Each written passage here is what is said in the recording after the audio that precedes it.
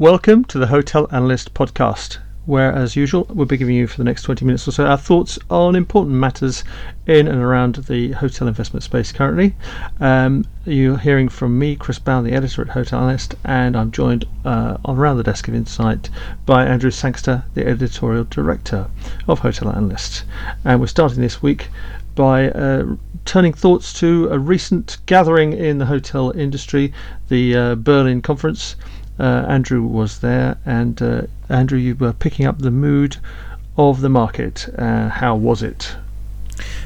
Optimistic would be the one-word answer I would give to that.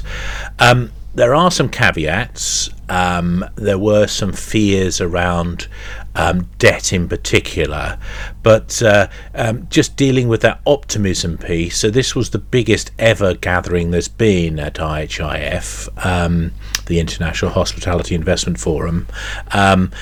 2,613 was the official attendance number. Mm-hmm. Now that's higher than it was pre-COVID, and if that's a reflection on the interest in hotel investment, that bodes very well for the future indeed. Tails were up particularly because of recent very strong trading. So as we've said many times on this podcast, the comparators for Q1 2023 are very much flattered by what went on in Q1 2022 when we still had COVID restrictions. But as we're coming out of those restrictions, we certainly had a very sharp recovery in April 2022, and it's continued. We've continued to grow on top of that in April 2023. So I think that's really, given people a lot of optimism there. Now, I think had they had this meeting about now, or certainly in this last few days, there would had been a different kind of atmosphere, because debt was very much the worry word even a couple of weeks ago, or just under a couple of weeks ago. But it has turned into something much more worrying more recently than that, in that what we're seeing is this inflation numbers, particularly in the UK, being significantly worse than anticipated. We saw inflation which was, although dropping, it didn't drop anywhere near as much as had been hoped, and in particular core inflation, so-called core inflation, which is underlying inflation, when you strip out for the effects of things like the energy spike and the food price rises, that core inflation was higher. Not much higher, but enough to cause a bit of concern. And that put the markets into a bit of a jitter, and it's led to expectations that interest rates, rather than having capped out at 4.5% as was hoped, we're now seeing interest rates that could go up significantly more. Now, some of the wilder forecasts are for them to potentially hit 7%. I think that's unlikely. But I certainly do think we're going to be seeing something, at 5 or even above 5. Capital Economics, who had been on the hawkish end of interest rate expectations until this latest bout of worry, they have now moved their forecast from 4.5% to 5.25%. But the good news is they do expect interest rates to drop faster now in the UK, but that will happen later than predicted, towards the end of next year. So we're going to have rates higher for longer, which is bad news given the difficulty people are having refinancing right now. Now, we had the headline last week, ICR is the new LTV, interest coverage ratio is the new loan to value, and that is very much the problem right now, in that people are in generally a pretty good situation with their capital stack, except the cost of debt has become affordable, and the options available for some with refinancing are either to sell or to put in new equity, and this is quite difficult. This is, I think, the going to be the story for the rest of this year, how this comes out. Now, I think the general consensus was that we're not going to see a lot of distress pricing, even if there is this distress in terms of the refinancing. The weight of money, which we've been repeating ad infinitum for the last, since the onset of the pandemic restrictions, saying, look, I think there's so much cash sitting to deploy that it's very difficult to see getting real bargains out there. I expect there will have to be, there already has been significant repricings, but certainly nothing like we saw in the 90s. Now, this is all predicated on the inflation actually behaving like it's meant to behave, which is to gradually get down. Interesting, I looked at a note put out by BlackRock, the world's biggest fund manager, and in their weekly commentary they said, actually, we've got a situation here where we are going to be seeing higher levels of inflation, and central banks are going to have to learn to live with it. They described it as the politics of inflation, and they say it's going to change. And in actual fact, in the US, the Federal Reserve will stop its interest rate hikes even before inflation fully returns to its 2% target. And to quote BlackRock, "We think we are going to be living with inflation. We do see inflation cooling as spending patterns normalise and energy prices relent, but we see it persisting above policy targets in coming years." So rather than 2%, you're looking in the sort of 4, 5, 6% for the foreseeable future, and it's very difficult to see how interest rates are going to get cut back much if we're going to see inflation at that sort of level.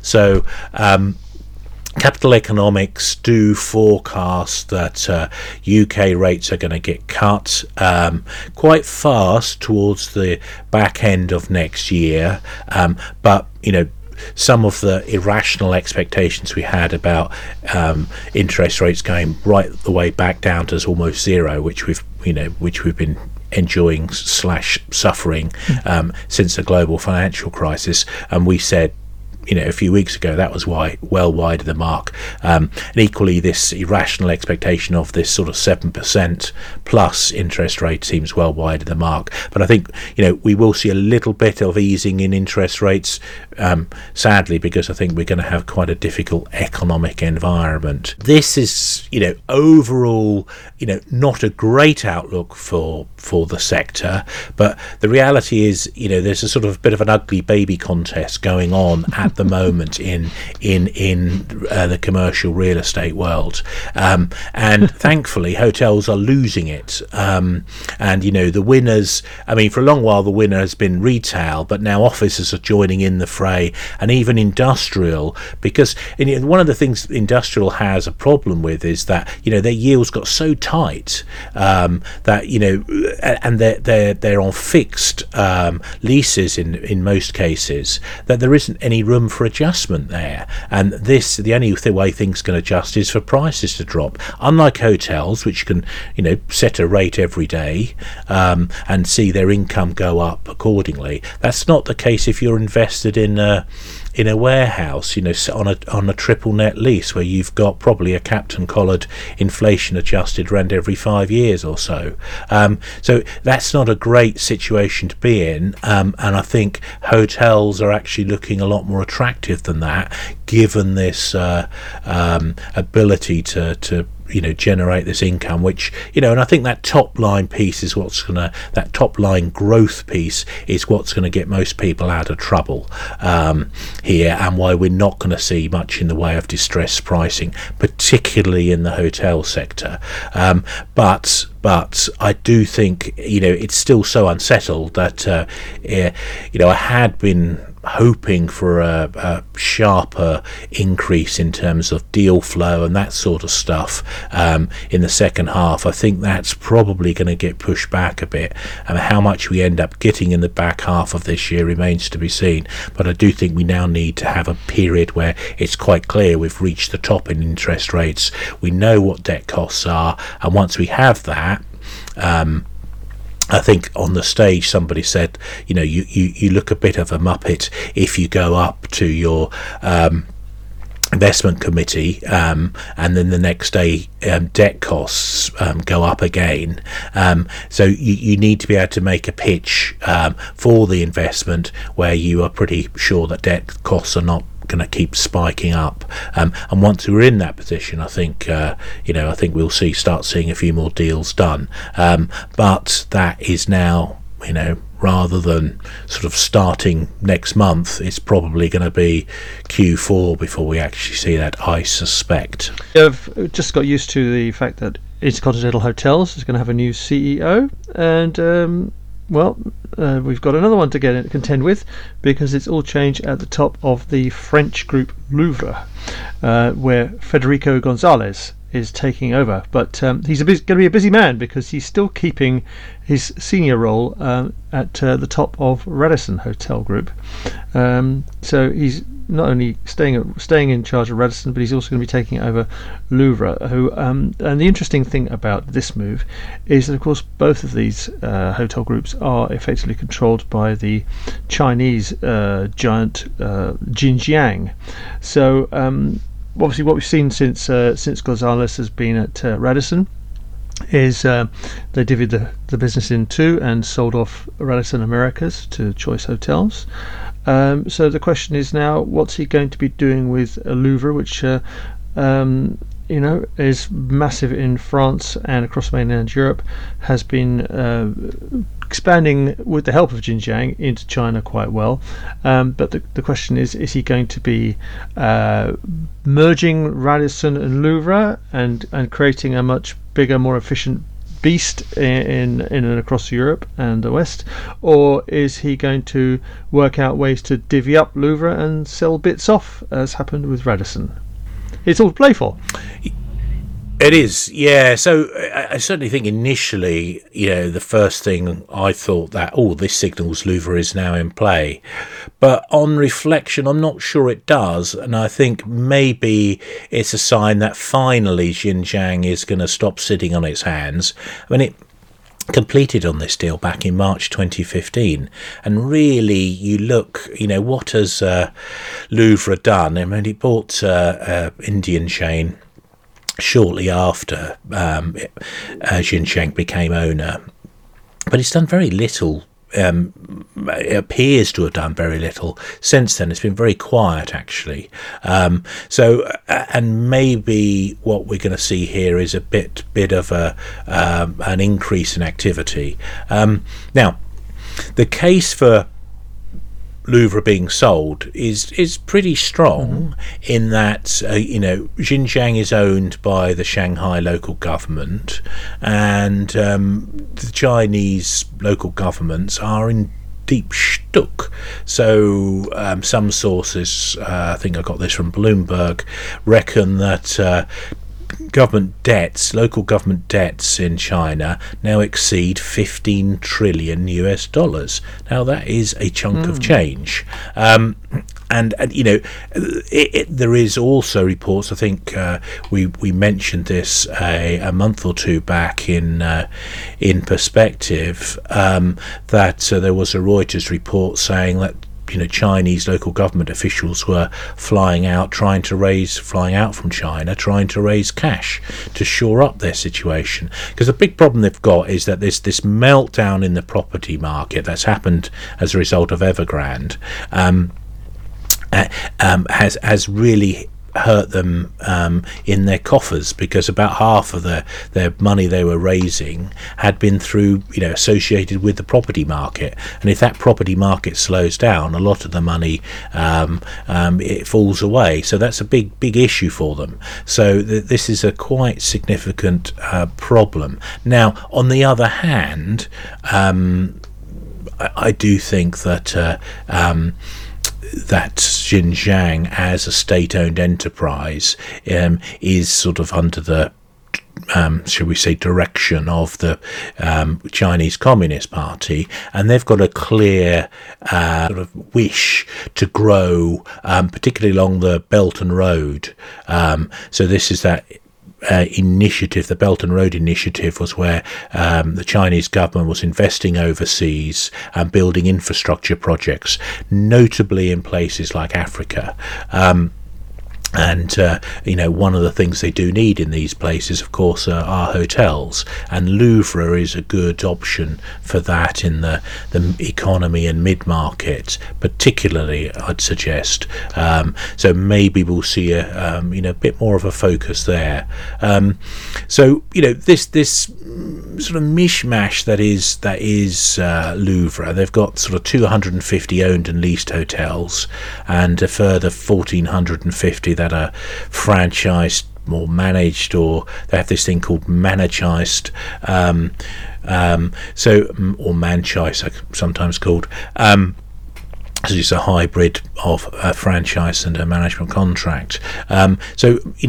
Maybe Gonzalez, he has a reputation as somebody to come in and sort things out.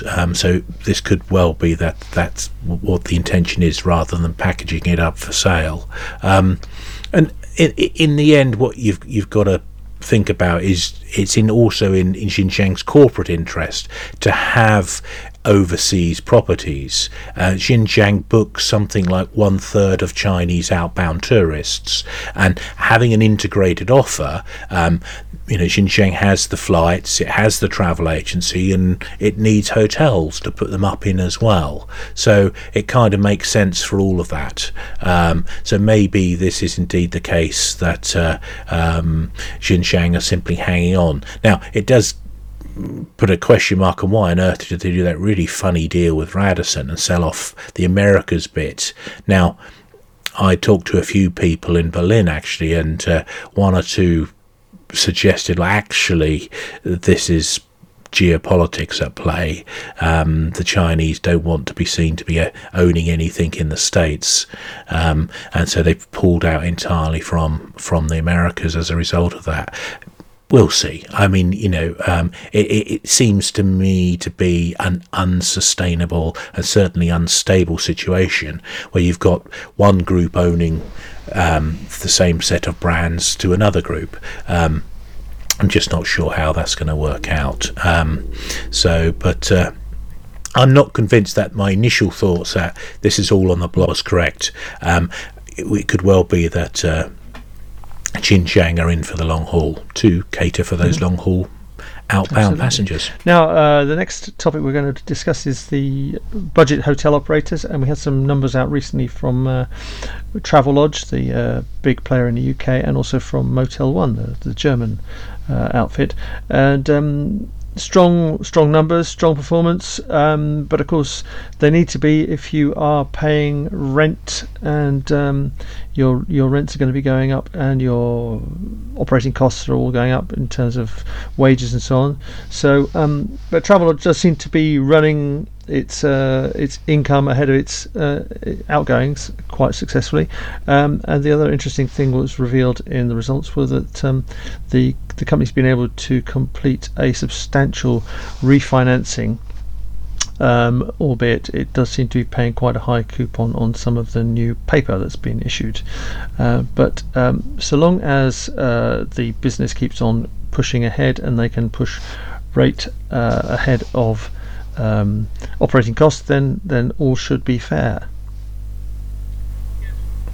Yes, a lot of hype around luxury as the segment winner during the post-COVID lockdown recovery period, but I think budget, or as it is usually called outside of the UK, the economy sector, remains an attractive place to invest. And if we do get some sort of recession, I mean, we've already got a recession in Germany, they've had 2 quarters of economic contraction, and in fact the German economy is now below where it was at the immediately prior to the COVID lockdowns.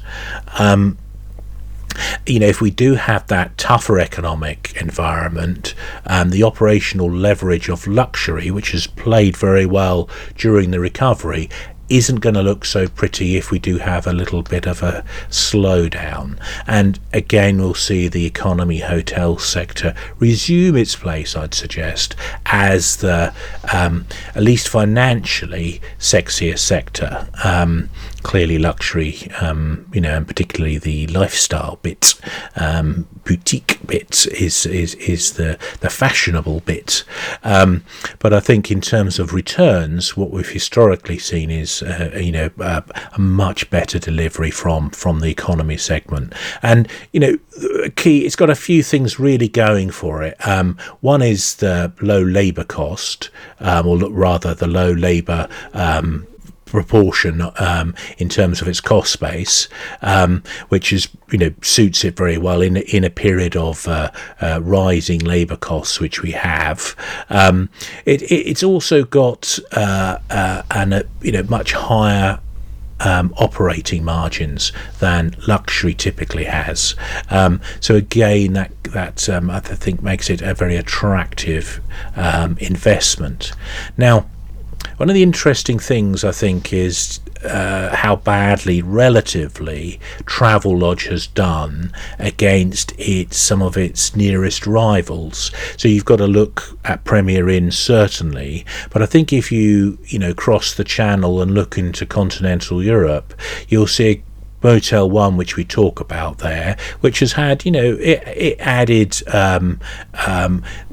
about 10% more rooms last year. That net unit growth rate is pretty phenomenal. But the one I think that's really catches my eye is B&B hotels. Now, this is a Goldman Sachs owned entity. They're a majority shareholder here. They are involved, of course, still in Travelodge. But B&B, 700 hotels now. Its snug is also in double digits. It added a whopping 97 hotels in 2022.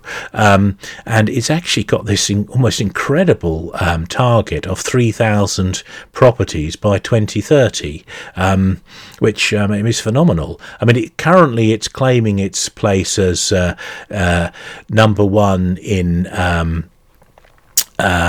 Italy and Germany. This is in the economy market, and number two in France and Spain.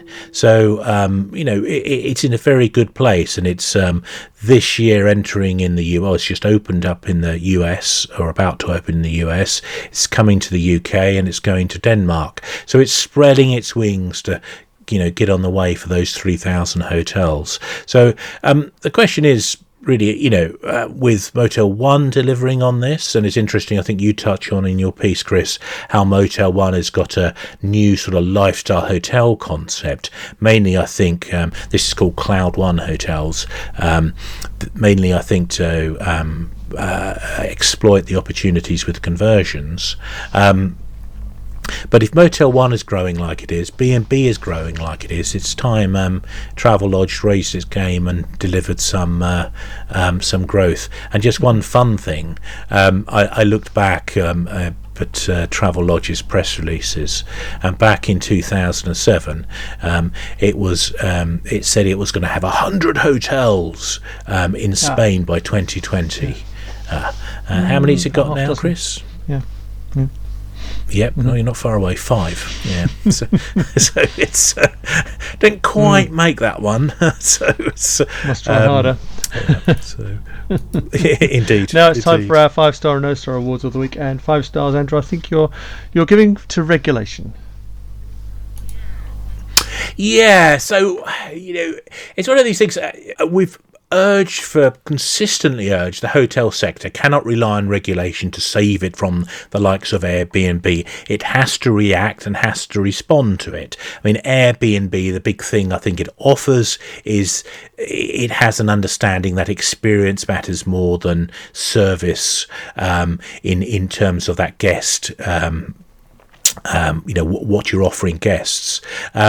Now, but But we are seeing, and we've been bears on Airbnb because we think that we've long thought that it can't forever escape the regulators, and it really is getting more and more stuck now with the regulators. And the latest thing is having to sue the New York City over how the authorities over there are restricting the ability of people to rent out their apartments. Now, the big thing here is not to save the hotel sector. Actually, what's driving this is the upset around the high cost of rents, longer term residential property is the issue, and this is the issue really that's driving most Airbnb restrictions, not just in the US but certainly in Europe as well, and it's growing up the